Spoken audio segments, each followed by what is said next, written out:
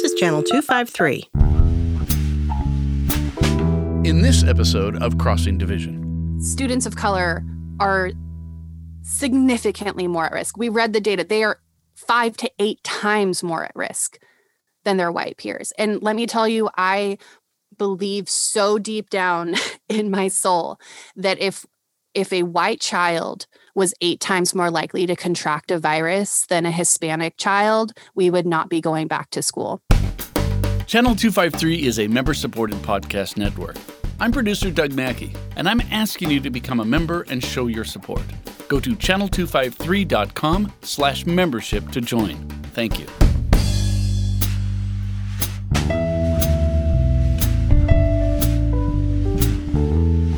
Welcome to the Interchangeable White Ladies Crossing. I'm Hope. I'm Megan. Hi, and I'm Evelyn Lopez from Crossing Division. We are so excited to be having our second Interchangeable White Ladies Crossing episode. We are so happy to be joined by Evelyn again today. We all were talking and decided that it was about time that we come back together and have a follow-up conversation for the last episode that we have regarding the school districts and schedules and returning. And there's so many different things being said and so much information out there that we thought that it would be the right time for us to come back together and have a conversation about what is new since the last time we talked. Well, let me ask, can I ask about that? Because I am not a teacher and I don't have children, so I'm sort of outside of schools. And when we last talked, the schools had proposed a sort of a quasi come back to the classroom plan that we all thought was a bit questionable and certainly was not going to happen and did not happen by February 8th. So what's happened now? What are the plans at this point?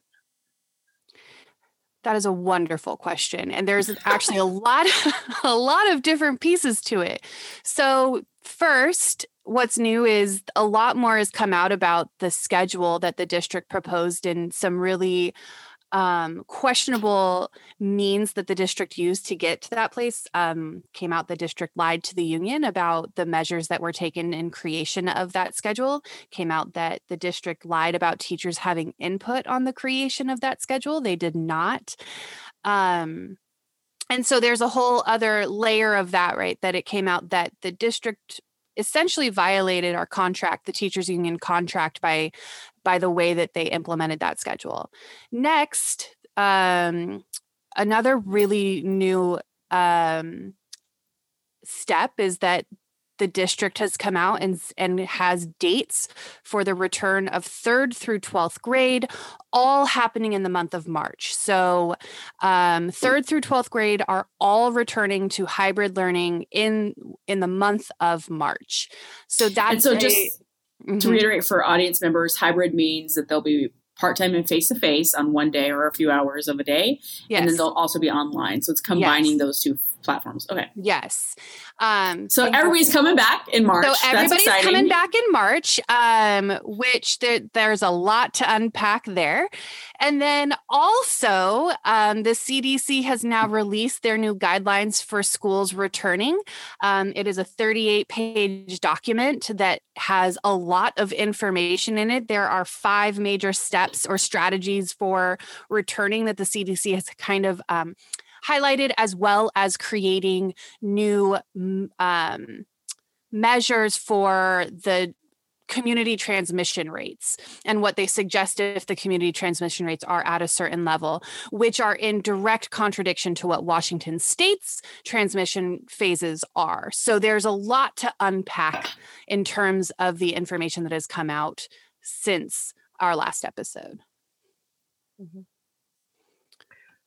Well, where do you want to start? Do you want to start with betrayal and violations, or do you want to get right into and I'll be nice here, what the fudge is going on with the idea of moving everyone back into the classroom in March? And when I say in March, to me, that still feels like, sometime in the future. But in fact, today is February 15th. Right. So when we say in March, we mean in 2 weeks. Yes. Mm-hmm. This feels like it would almost be an episode on Netflix, the way you set that up there with like intrigue and deception and lies, like coming to you on Netflix, except it's not. It's coming to you through the school district. Yes.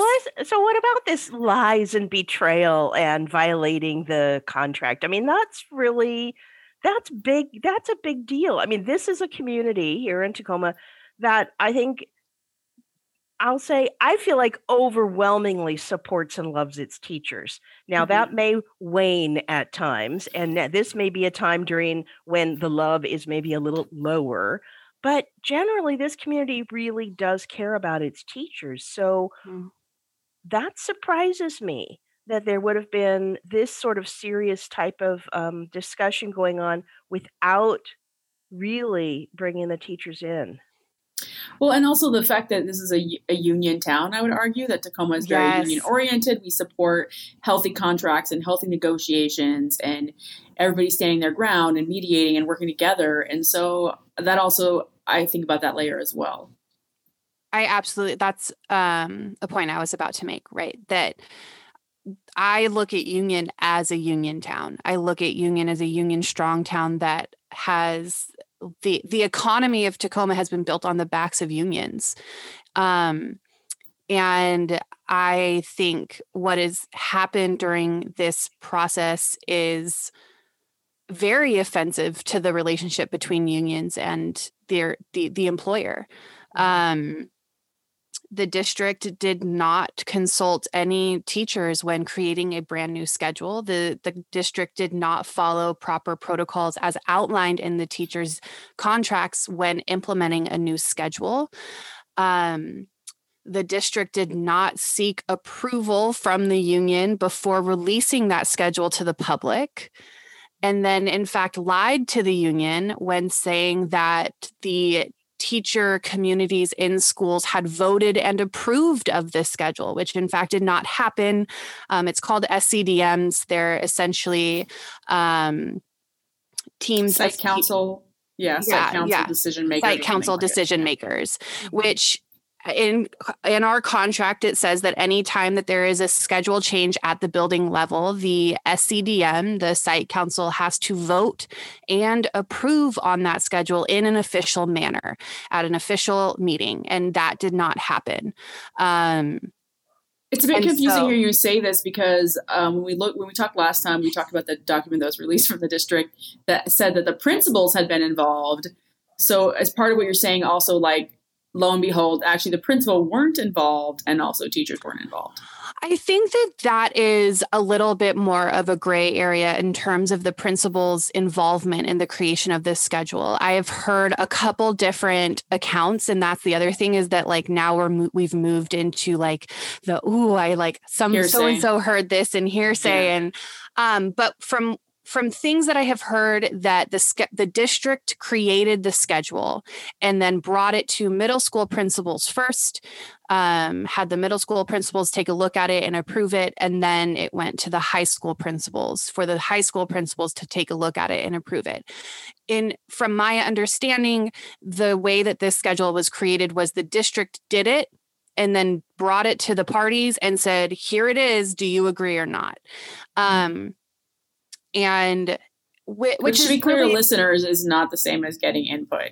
And you know what? I can't help but thinking like somebody's partner maybe was a teacher and like looked at it at dinner and was like, oh, that's interesting. And then maybe they're like, yep, that's teacher approval. And so I can't speak on the level of input that they actually solicited from the principals, right? Like I have no insight into that.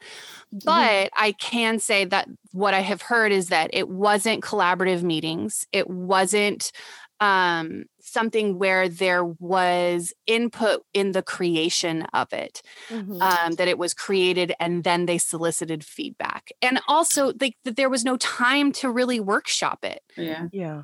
So is this for that February schedule we were looking at, the one that was supposed to go into effect February 8th or maybe was going to go into effect? It did go into effect, yeah. Oh, okay. So So this is the lack of process and lack of consultation that's required under the contract that did not happen for that, draft schedule or plan schedule. So let's do this. Let's say, okay, let's give them a little bit of a benefit of the doubt. We're in COVID, we're remote, you don't have that opportunity for that collaboration that occurs in the schools. If this was going on, if there was a big change, the teachers would all have an opportunity to talk, check in with their unions, shop stewards, check in with their union. Everyone would be available and talking. So maybe some of that gets missed. But did they do any of that consultation and discussion before this new idea of rolling everyone back into the schools in March? No. So twice now. Oh, yeah. Yes. And to be very clear, this is what happened at the beginning of the year when they created the semester 1 schedule. The district just told teachers that this is what it's going to be. And teachers pushed back and said, listen, having kids sit in front of a computer for 300 minutes a day, 4 days a week is probably not the best for their mental health. And that's what the teacher said. And the district pushed back in the same way they pushed back at this. And this has been the MO this entire year is it's kind of a put up and shut up and just deal with it. And no, there wasn't consultation on the return. I also, in the last episode discussed my frustration with the union and the union leadership. And I think that this is in regards to returning to hybrid is where my frustration really comes forward with the union leadership as well as the district. It just kind of feels like the district is making decisions and they're telling the union this is what's happening. And the union is like kind of pushes back, but not really pushes back in a more like, I don't know what's the like a push on your shoulder, like a light push, like get like out. Oh my gosh, like, get out here, get out of here. I don't mean that. I don't think like, so. I don't like that. I don't think so. And then like has a wink at the end, like I don't know, wink, like like it just. And I think what has to be said is to be very clear. Teachers have not been surveyed since August from the district or the union. Somebody should be sending out a survey. Like I'm pretty good at making up surveys real quick. Let's go. And families have not been surveyed since August. And to claim that nothing has changed for families or teachers since August is ludicrous. That it is just unbelievably disrespectful. And I think that that's where a lot of the frustration is. And I was talking with Hope this weekend and saying it feels very Trumpian, right? Like it feels very like, well, if we don't ask, we won't know. If you don't ask, you won't know how mad anyone is. Yeah. Like we've all done it, right? Don't ask how good this dinner is because you don't want to hear the answer. Yes. If we don't test, the numbers are going to look really good. The numbers look so good. Like COVID isn't even a thing in the States, like especially in those states where there's the only testing. Reason we have so many cases is because we're testing a lot, like it just feels very like, well, listen, we're not hearing that people are unhappy with returning. And in my mind, I'm like, of course you're only hearing from families that want to go back because the families that are okay staying virtual are not contacting you to be like, keep going. This virtual is really working for me. You know what I mean? Like there's silos, right?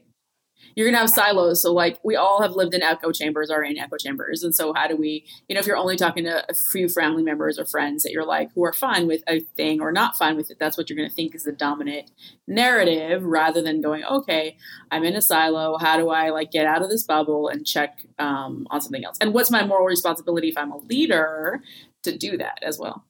Well, and it really depends on what the question is too. Yeah. So I would say you would have 100% agreement from everyone if you said, if there was a way that we could bring kids back into the classroom halftime, let's say, not even go for a full halftime, so that they can finish the year strong, and we can be assured that the facilities will be clean, that everyone will be provided with masks, that we will be using HEPA filters in all of our air internal systems, that we will be, monitoring very closely, that will reduce class sizes down to 10 students per classroom. I mean, what do you think about that? What would you say? You would say, well, that sounds like a pretty good idea. Yeah. Yep. Right? So you don't know right now, first, you don't know who's been asked. You don't know what they've been asked. Yeah. Mm-hmm. You do know that the majority of teachers and the majority of parents have not had an opportunity to weigh in on this. And I would feel fairly confident myself in saying all of those things I listed out are not on the table. Mm-hmm. And that's just it, right? So people who often want to push back or hurry to return, they're ignoring certain guidelines and accepting other ones that are convenient, to your point, right? There's no consistent testing. There's some conversation about wearing masks and some conversation about social distancing and like maybe get some extra hand sanitizer around, but there's no systematic approach to it. And I think, from over here, like watching that and listening to that and kind of trying to follow along, that's something that really strikes me as the dissonance between that, as someone who's been doing face-to-face at times this year and then also remote. And when we've gone back and forth because of our inability to like make sure everything is safe for everybody. But a huge component of that is you have to do all those measures together. It's not like you can just be like, we're wearing masks and then it's fine. Let's touch each other, or like, let's have some sanitizer, but we're not doing the social distancing. We're not doing the mask. And honestly, the testing is one of the most important factors. And I think in the US, it really seems like, from my observation, it really seems like that's the one people just want to shove under and someone's rug because it's the hardest. Maybe it's the most expensive and it's challenging to try to do. But I honestly feel like it's one of the more safe measures for making sure the staff stays safe and then doesn't transmit anything to kids or get anything from kids and then spread that with families. And so before we like really jump into this part of the conversation, I think outlining what the CDC has now released for returning to school, because there are mitigating strategies that the CDC has outlined, right? There's like 5 strategies. I think it's like mask wearing, social distancing, hand washing, disinfecting surfaces, and oh gosh, what's the 5th one? I can't remember the 5th one, but it's I'll pull it up while you're talking. Yeah. And so there are those 5 mitigating strategies, right? But there's also the new, like, did you say screenings? Yeah. Oh, contact tracing. So that's the 5th one, is contact tracing. And so those 5 things need to be in place. But also, I think that what people are going to not want to focus on is the strategies that the CDC has outlined in high transmission communities, which Pierce County currently is. So like I said, the CDC rates of transmission are different than the Washington state rates of transmission. Right now, Washington state has it as 350 cases per 100,000 people for returning through middle school. The CDC has, and then for high school, it's 200 cases for every 100,000 people. The CDC has said it's 100 cases for every 100,000 people for middle school and high school. So anything above 100 cases for every 100,000 people, anything above that, middle school and high school should be virtual, unless there are mitigating strategies. But one of those mitigating strategies, if you are going to send middle and high school to in-person in the high transmission range, which we are, is weekly testing. Weekly testing. There is absolutely that I know of, no plan for any testing for teachers or students. And so I was reading an article and somebody was like, you can't pick and choose what strategies you want to implement. The only way that this works is if you implement all of them. So what do you think is really going on here? I mean, do you think that the district really thinks it's going to get kids back into schools in 2 weeks? Yes. Oh. I mean, that's just logistically a lot of pieces need to happen. I mean, a lot, and I'm thinking like the people who schools sort of run on the backs of, the school bus drivers and the custodians and the, people who work in the cafeteria. And, are they all good to come back to work? And that's what I think. It is so much more than classroom teachers. And I think also it's, I don't know. But yes, I genuinely think that we are going back on March 1st. Third grade is going to be like returning in person. I think that on March 4th, sixth graders are going to be returning in person. I think that March 15th, seniors are going to be returning in person, right? Like I am a senior teacher. I am slated to return to in-person teaching on March 15th. And high school seniors are going back before 5th, 7th, and 8th graders. Seniors are going to be returning. And I return on the same day that 4th graders are returning. And so it's, I don't think that the community at large in Pierce County, especially if you don't have kids, recognizes how many people are slated to go back to work and go back to in person and being in large gatherings in 2 weeks. Yeah. It strikes me if I had kids, so let's suppose I had a child in high school, I would really want to have the district having a public meeting with an opportunity to ask questions, to have it laid out for me to say, because really what we're talking about, kids are back in March. So March is kind of lost, right? I mean, March is going to be pure chaos the entire month with people coming back and trying to figure out, and where's my locker? Because they didn't have anything. I mean, they didn't go to school in the fall. So nobody has anything. It's like, orientation week all over again. Where do I go? Where's my classroom? Where's my locker? What do I need? I don't have my, this, I don't have my that. So March, I kind of think is, in terms of instruction, is just a loss. So you've got April and May, 2 months, 60 days of possible instruction in this year. And before I send my kid back for 60 days, not even 2 months, to take the risk for 2 months, I want to be assured, how's this going to look? Where are they going to go? Where are they going to get dropped off? Who's the school bus driver? Well, for high school, they don't even have that probably. So, are we talking my kids getting on Pierce Transit? Right. How does that kids, So where are they going to eat lunch? I don't want them going necessarily off campus to a restaurant right now. Right.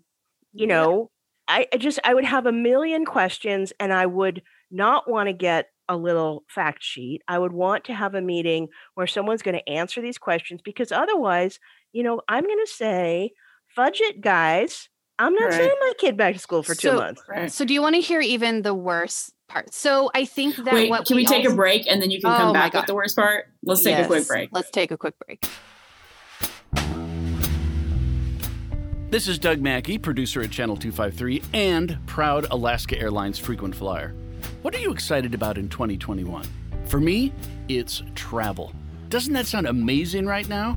I spent most of 2020 looking at the same four walls in my studio, so I'm more excited than ever to get out and see the world. I want to sit in a coffee shop in some new city and read a book, or visit a museum, or visit archaeological sites like Tikal in Mexico. It feels so good to think of these things. I know there's a lot to get through before some of that will happen. But where last year it was hard to think more than a week in advance, I have the confidence to actually start planning some vacations now. And that's where Alaska Airlines comes in. I'm not going to the travel sites. I go directly to alaskaair.com and book my travel because I want great customer service and direct flights to my favorite destinations.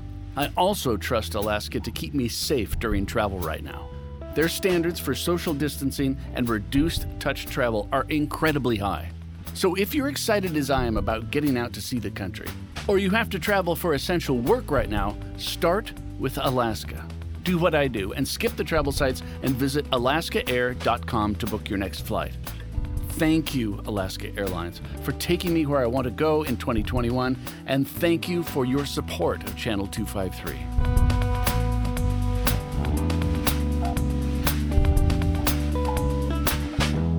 Hi, this is Evelyn Lopez again. So before we get back on the record, as I say, with Interchangeable White Ladies Crossing, and before Hope and Megan tell us the worst part, I'd like to say, if you're not yet a member of Channel 253, you really should be, because this is the type of content that we need in our community, because let's face it, we don't always have the information that we should have from our elected officials or from anyone else, and this is one way, peer-to-peer, neighbor-to-neighbor, you can stay informed. $4 a month, $40 a year, well worth it. All right, let me hear it. What is the worst part?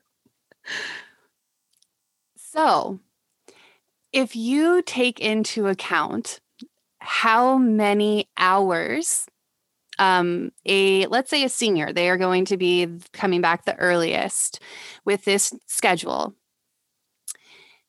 From March 15th until the end of the year, it will total 11 days of in-person instruction. What? What? Tell me that again. It will be 11 days because it's 3 hours on Monday. Let's say cohort A. Your child is going to be going, or a high school student will be going for 3 hours on a Monday afternoon and 3 hours on a Tuesday afternoon. That's the only in-person instruction that they are receiving in this new schedule. There will be 11 weeks left of instruction for high school seniors. That means that it totals in terms of hours of instruction. It is 1 day a week.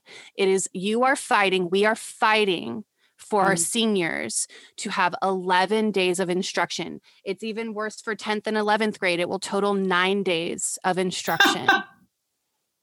9 days of in-person instruction. If we want to go with just days, right, it's double that, right? So seniors, it's 22 days that they're stepping on campus. Which is probably what's the marketed talking point. But right? No, like, that's close to a month, guys. It's close to a month. If we are talking hours of a day, it is 11 days for seniors of in-person instruction, 11 days of full day. And to be really clear, as it stands right now, I have 200 minutes. Well, with the old schedule, let's go back to semester. I had 200 minutes of direct instruction with my students a week. 200 minutes of direct instruction. With this schedule, you're like a child, my seniors are going down to really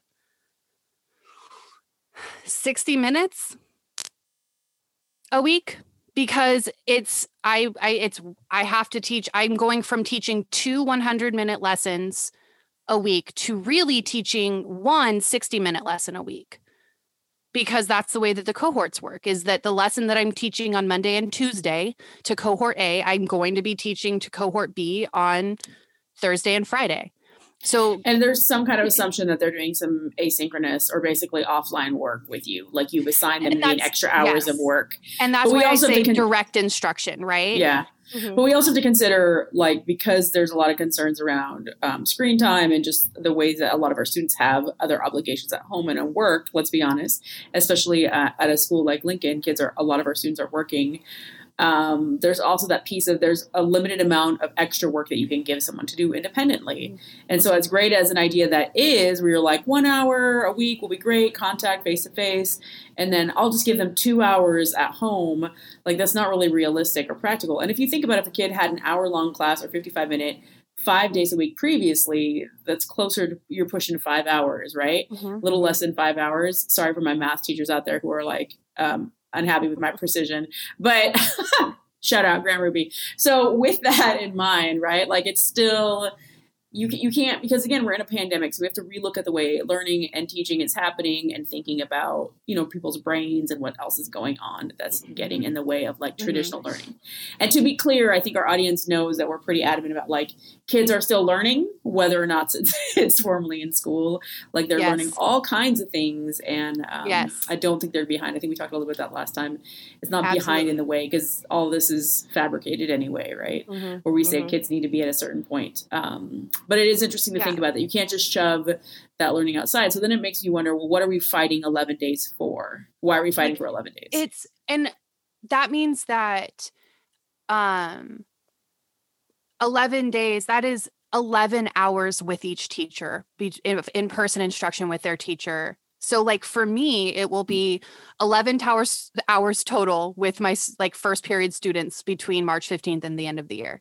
I like, and I really do want to pause and say, I think that because of the intensity and passions and feelings of these conversations, it oftentimes comes as though like teachers are not considering the mental health of their students, right? I obviously understand that there is the need for in-person instruction. I absolutely and unequivocally want the listeners to know that I recognize that in-person instruction is valuable.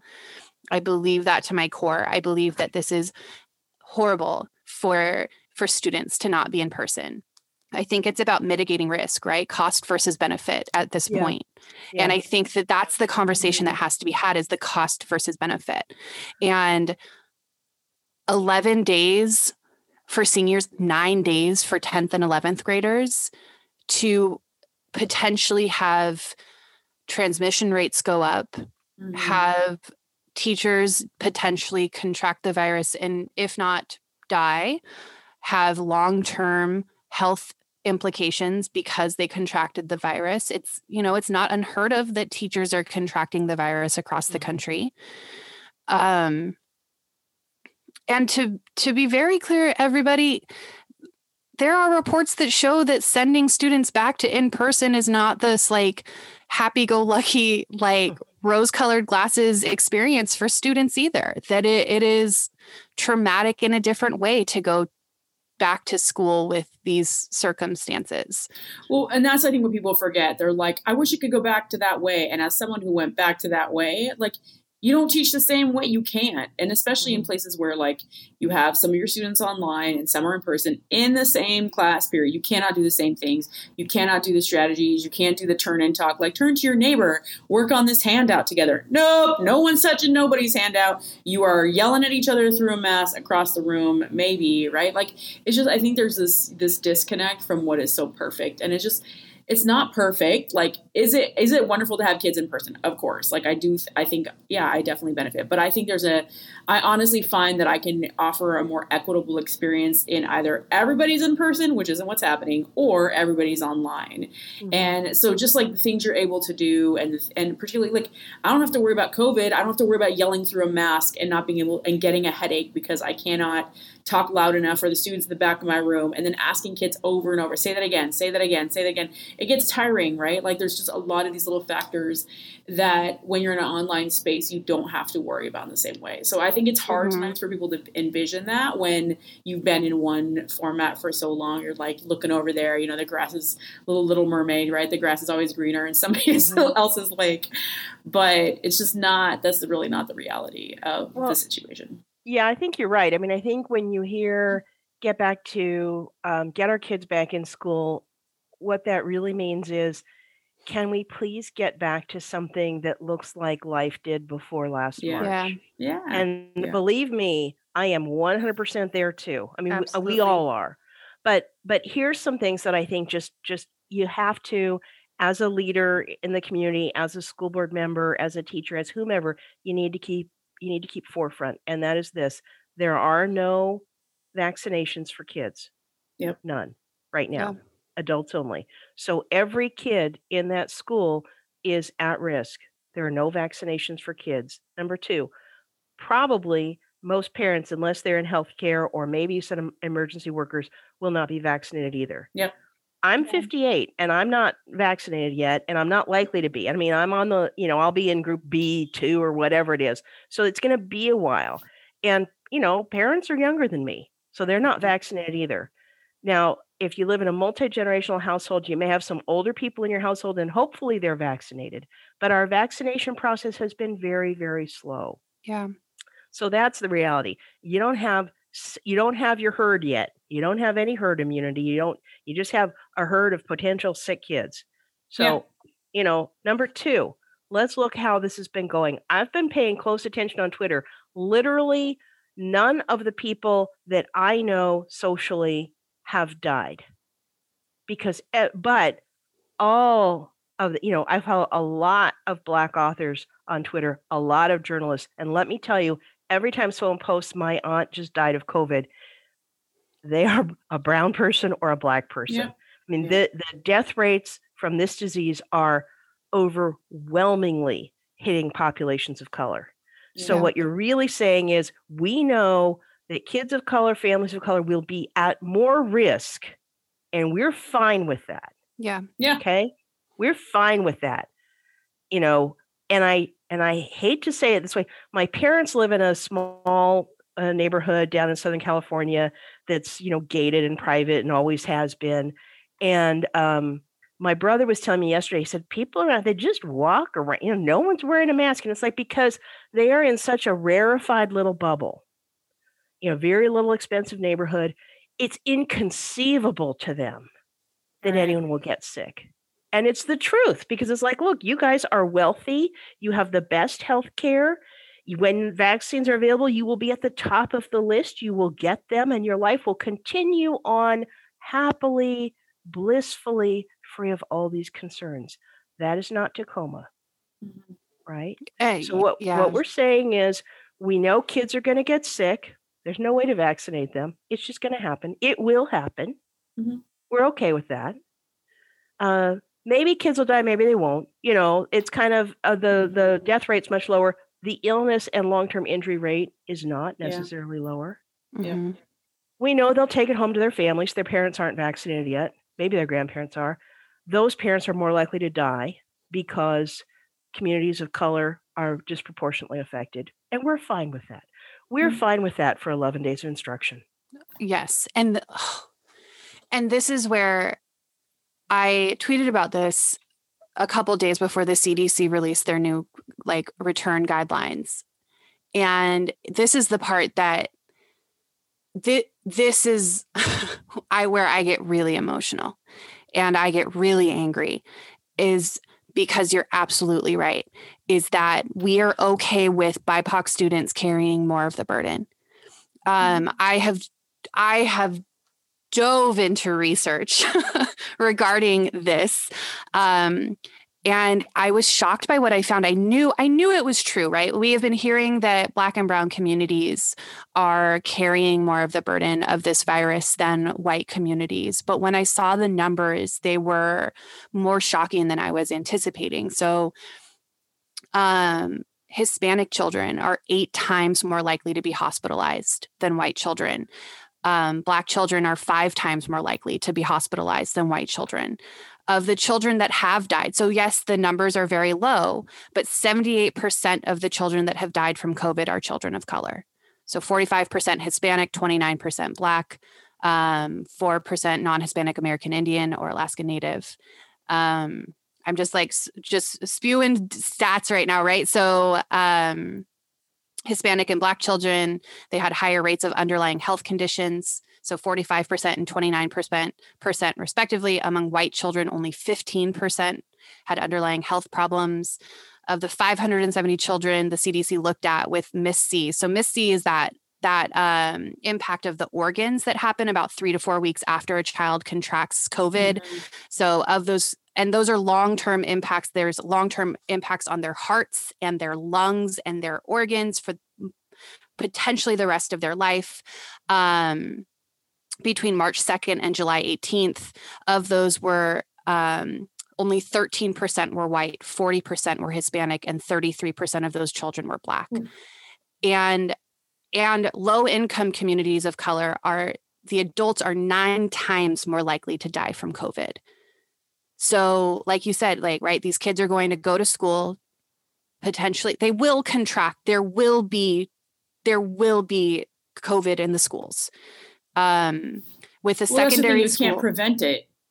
To what Evelyn said earlier about a plan or a meeting with the district and stuff, there's been no publication or feels like almost no acknowledgement of all of these. What do we do if?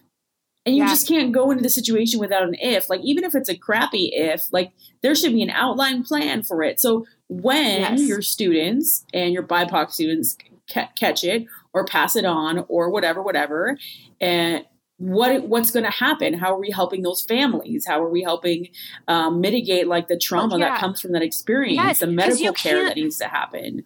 Because you can't help the family when their family member dies. There is no helping that. Yeah. There is like 11 days of in-person instruction this year, 11 days for seniors, 9 days for 10th and 11th graders, 10 days for freshmen. For that, we are saying we are willing to allow communities of color to carry more of the burden because they inevitably will. We also know that the vaccination efforts are drastically missing communities of color. So even people of color that are qualified to receive the vaccine right now, that live in multi-generational homes with school-age kids, are not receiving the vaccine at the same rate as white communities. I don't care. I don't care to have the conversation about what the risk is, and the risk is really low and we can mitigate the risk. I care to have the conversation of why are we okay with communities of color carrying the bulk of that risk? Yeah. Regardless of what the risk is, I am not comfortable with my students being expected to carry that risk. And also, we know that rates of transmission in communities of color are just higher. They just are. They are 5 to 8 times higher than white communities because in our system of racism, people of color are more likely to work in jobs where they cannot work from home. And so let's go the opposite direction, right? Where it's like, okay, so a child, they're like, oh, schools aren't the places where transmission's happening. That's not where, okay, fine. They're getting it at home because their parents can't work from home. So a kid is going to contract the virus, come to school, and all of a sudden that school community, because schools are communities. They are, yeah. In a cohort A, people have to realize in a high school, having 2 cohorts, on cohort A, we are going to have anywhere from 600 to 800 people in a high school building at Lincoln High School on any given day. That's how I think people are thinking cohorts are like 20 kids. Like, no, we're talking about hundreds of people in that building. So then kids that are more likely to contract the virus at home are coming into the school community, meaning that teachers that work in low-income communities of color, schools in those areas, are at a greater risk of contracting the virus at school than a white community. I don't care what the numbers say about elementary schools because it's a different beast. I don't care what the numbers say about middle to upper white community schools. I don't care about that. I care about what does the data say about low-income communities of color and the schools in those communities. And I have not heard anything about that. And you can tell that I'm angry. Well, and I'll be the flippant person to say that like, white people tend to be reckless when it comes to this. And so yes. I'm just going to say there's going to be some white teacher out there, me, that's me, running around like, oh, didn't wash my hands, didn't quite wear my mask over my nose, pick up some COVID, a little bit of asymptomatic COVID, and show up to school and pass it on to my students, right? And so let's also like that burden that's there. And I think some of that flippantness, or even people who are careful, because we know, I know tons, I can count on multiple hands the number of people that I know were so careful and still contracted it. And so I think that's the other part, also, right? That's here too. And also the CDC surveyed over 5,000 middle school and high school students. And they show that mask wearing is only like effective if it's like 90% worn, right? Like the 90% use. Like 62%, only 62% of students are saying that their peers are wearing their masks well in high school and middle school. Sure, they do it in the classroom because the teacher's there, but the moment they go into passing period, which by the way, the school district only left 5 minutes, which is our normal passing period time, 5 minutes for passing period to have 600 kids go from their first period to their second period, have 600 kids go from their second period to their third period. So y'all, you have to realize that in elementary school, a teacher is only being exposed to their 25 students, half cohort A and cohort B. So really like 10 to 12 students in a week. I am going to be exposed to all of my students in a week. A secondary teacher is going to be exposed to 130 students in a week? Easily 100. And that's just my students. Yeah. Not to mention that my students, they don't stay in their pod. They go from their first period to their second period. So they're going to be in a classroom with their 15 people in their first period pod, but then coming to my second period pod with another 15 students, and then going to their third period pod with another 15 students. They're not staying in pods the way that elementary is. Mm-hmm. By the way, let me just add on here. I was looking at the CDC, like things about, mitigating strategies. And just for people who haven't been into school in a hot second, Evelyn mentioned buses, right? So like it has this list of places in school settings, and then it has like this ranking of like availability and adherence to mask use, distance and adherence to social distancing, visible cues, by the way, how many stickers and signs that need to go up, use of disinfectant. Okay, so those are the categories you should have. But listen to all the places in school. Buses, entrance and exits. By the way, that's like 10 to 15 in any given building, especially high schools. Student pickup and drop off, front office and reception, all the stairways and hallways. That's a lot. Elevators. By the way, there are elevators in some schools. Locker, hundreds of lockers. Classrooms, lots of classrooms. Staff break rooms, mail rooms, staff restrooms, student restrooms, cafeteria, kitchen area, clinic, nurse's office, isolation areas, gymnasiums, locker rooms, auditorium, libraries, media rooms, music performance and classrooms, outdoor areas and playgrounds, athletic fields, which is usually several different ones. And then it has like a list of like, and all these other places like indoor pools. Like that's so many places in any given American middle school or high school. It's massive. And I think even our elementaries are not that small either. So we can think about all these places that have to be addressed. And and also, addressed. I think that also brings me to the inequity in the facilities that students of color versus white students are more likely to attend, right? That I'm going to just read a quote from the head of the NEA, so the nation's teachers union. Becky Pringle, she says, many schools, especially those attended by Black, Brown, Indigenous, and poor white students, have severely outdated ventilation systems and no testing or tracing programs. State and local leaders cannot pick and choose which guidelines to follow and which students get resources to keep them safe. And too many schools do not have in place the basic protections that the CDC has said are universally required. And so, like you mentioned, all of these places, students of color are far more likely to attend very old schools that have ventilation systems that just don't work. And so it's just for me, I just keep it's like, it's not safe for any kid, in my opinion, right now, any secondary student, but also students of color are significantly more at risk. We read the data. They are 5 to 8 times more at risk than their white peers. And let me tell you, I believe so deep down in my soul that if a white child was 8 times more likely to contract a virus than a Hispanic child, we would not be going back to school. I think here's the thing, though. I mean, sort of from a white perspective, because I've grown up all in very white areas until I moved to Tacoma. And in the area of Tacoma I live in is very white as well.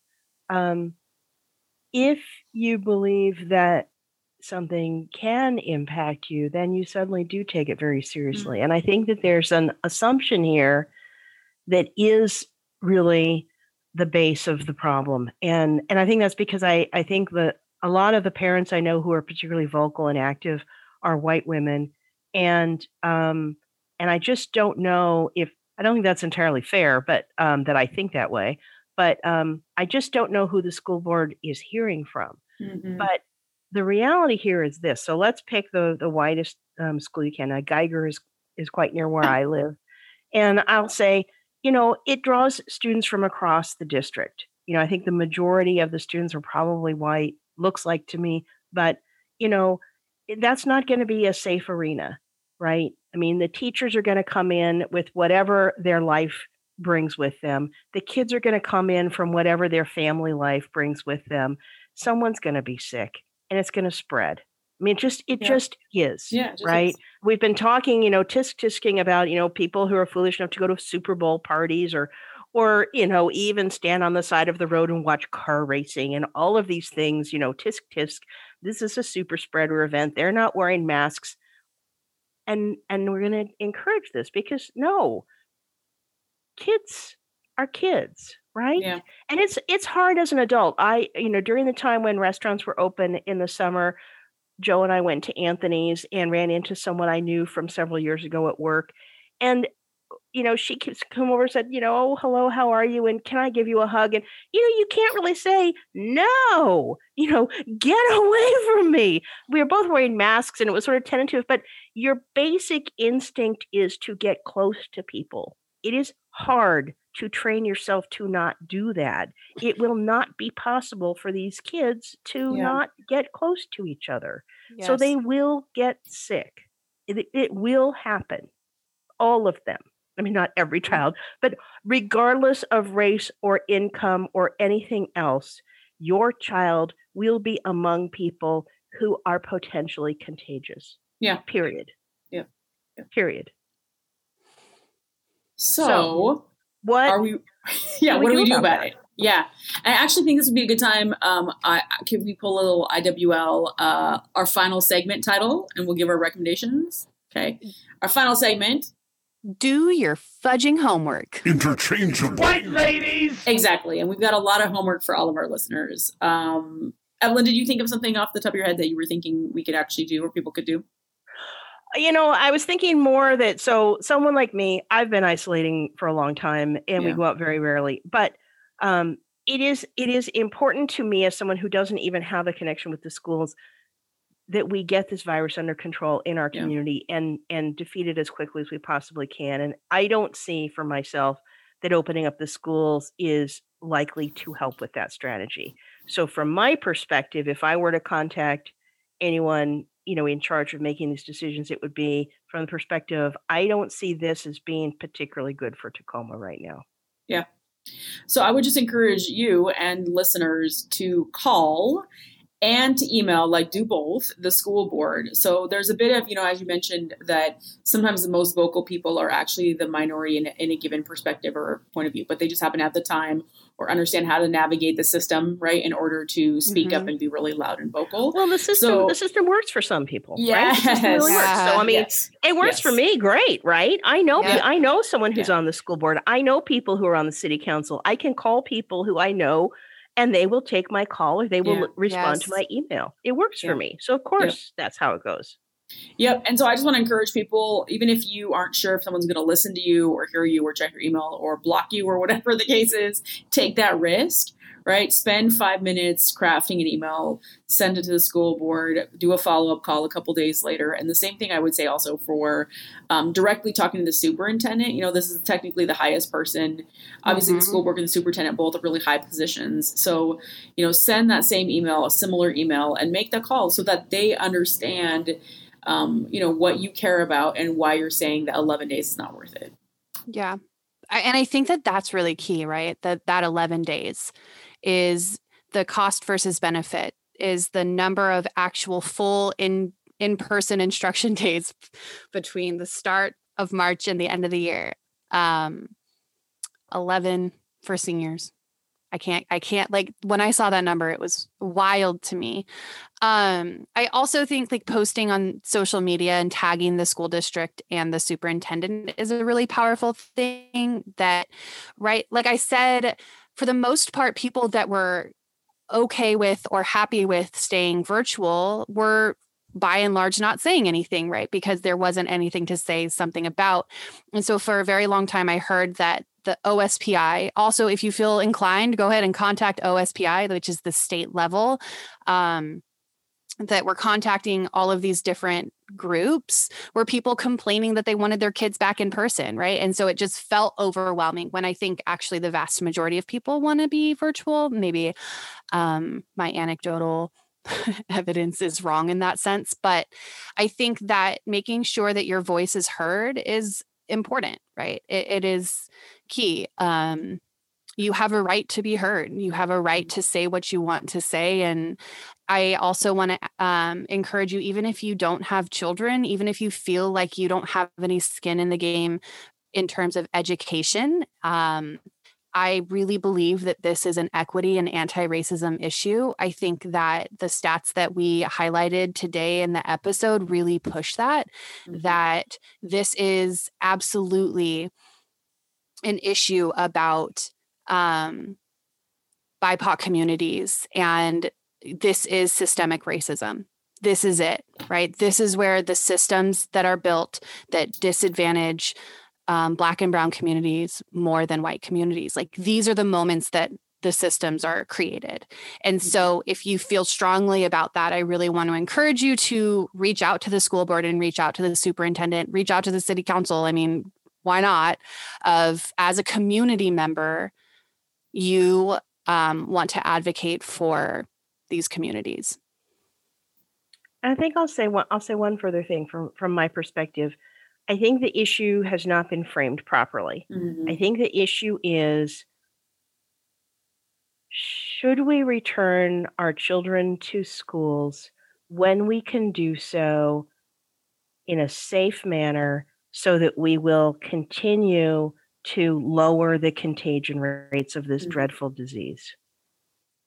You know, everyone would agree with that.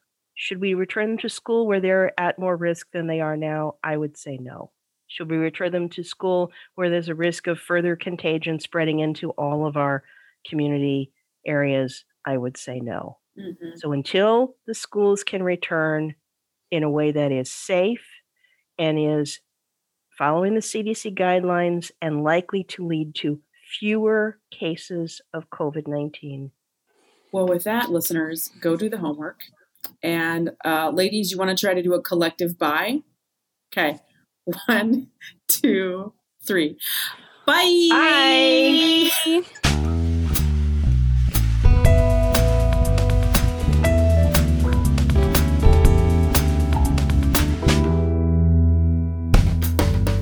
Did you know Channel 253 is member supported?